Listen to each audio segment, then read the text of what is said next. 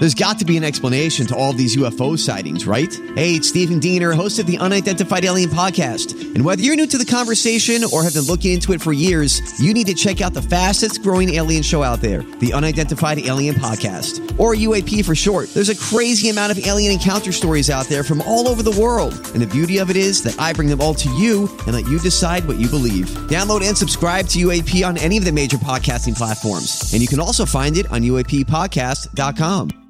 Hi, everybody. This is Adriana Trajani. I'm the host of You Are What You Read. I have the privilege of interviewing luminaries of our times about the books that shaped them from childhood until now. We get everybody from Sarah Jessica Parker to Kristen Hanna, Mitch Albom, Susie Essman, Craig Ferguson, Rainn Wilson, Amor Tolls, you name it, they come, they share. New episodes of You Are What You Read drop every Tuesday on Apple, Spotify, or any major streaming platform wherever you listen to your podcasts. Welcome back. Jason and Alexis in the morning on My Talk 1071 and streaming around the world at MyTalk1071.com. I'm Jace with Lex, Dawn, and Kenny. Can't believe you're making me do this. Why do we have to talk about that? Do I have to? Forced movie reviews. You forced me to do this. Hi, Dawn. Hi. Okay, so I won't even say his name right now, made me watch this terrible movie, He Who Should Not Be Named. Colin Matheson. Colin is responsible for this. Oh, true. Okay. Colin. All right, so Ever After is the movie. 1998, Drew Barrymore is in this movie. Here's my Instagram video before I started watching it and my thoughts. Hello, I'm about to watch my forced movie this week. Jason assigned me Ever After.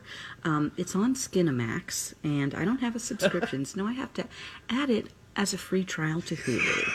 Terrible.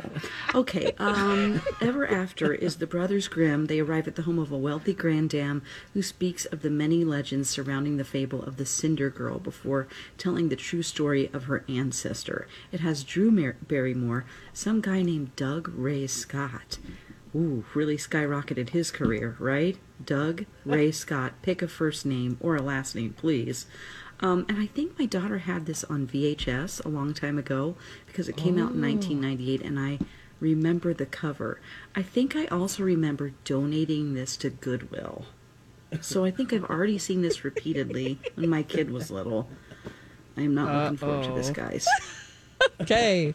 All right, so that was my first impression. As I started the movie, I do remember seeing it. My daughter liked the movie, and she's a millennial, so that makes sense. Yeah. She's around Colin's age. Yes.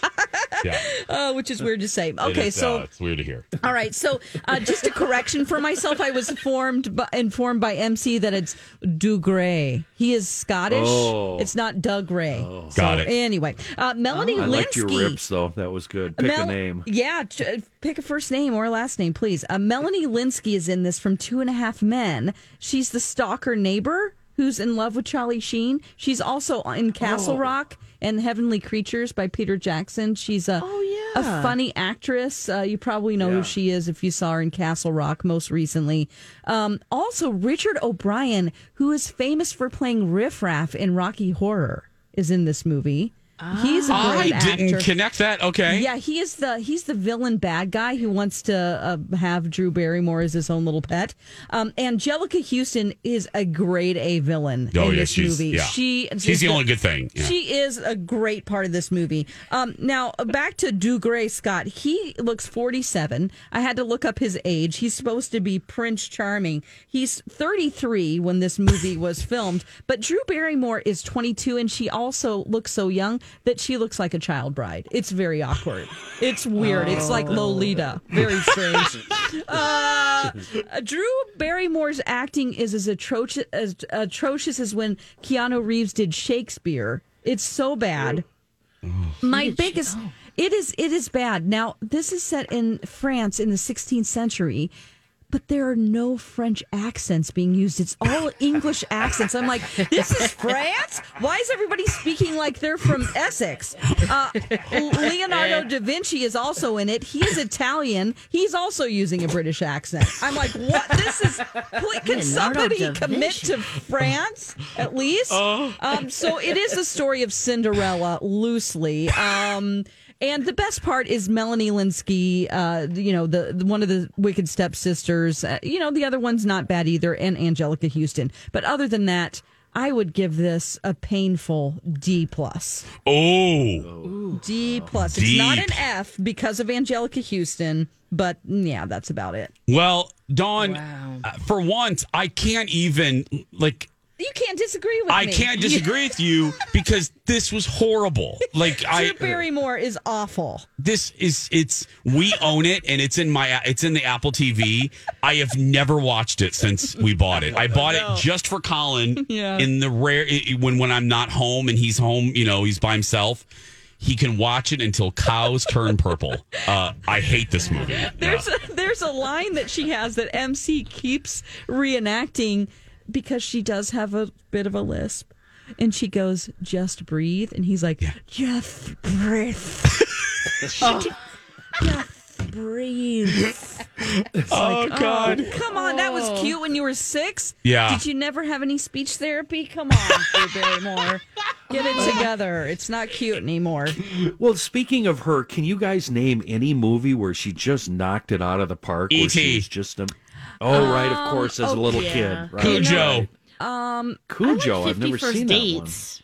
50, Okay. Yeah. Oh, please! I hope I don't have to watch that one. Gross. There was a movie. Oh, great! She did Sorry, Grey Lex. Gardens, and she was. That's a good one for later. Grey Gardens, she was Grey good. Gardens is the only thing I think that she nailed because that's a reenactment of of Edie. Oh, Edie, yeah. Oh God. Yeah, it's The mom Edie. and daughter. Yeah. Hello. Hi, Colin. Do you want to say anything to Dawn? I hate you. I can't hear her right now, probably. You can't. Do you disagree with Dawn's assessment? I was just getting ready to send my favorite line from the movie that just melts my heart. Which is? Drew Barrymore says to Da Vinci, she says, "A fish may love a bird, signore, but where would they live?" And he says, "Then I shall have to make you wings." And he sends her to the ball. A fish. Dawn's imitating Drew with her weird Might accent. not mate with the bird, but I don't have the wings. God. Oh, I'm sorry, Kyle. Sorry. Mm-hmm. Bye, He's sassy this week. I'm loving it. God, he's sassy. Oh, boy. You can see his face, too. Oh, yeah. So what will Alexis have to watch? You're going to find out when we return.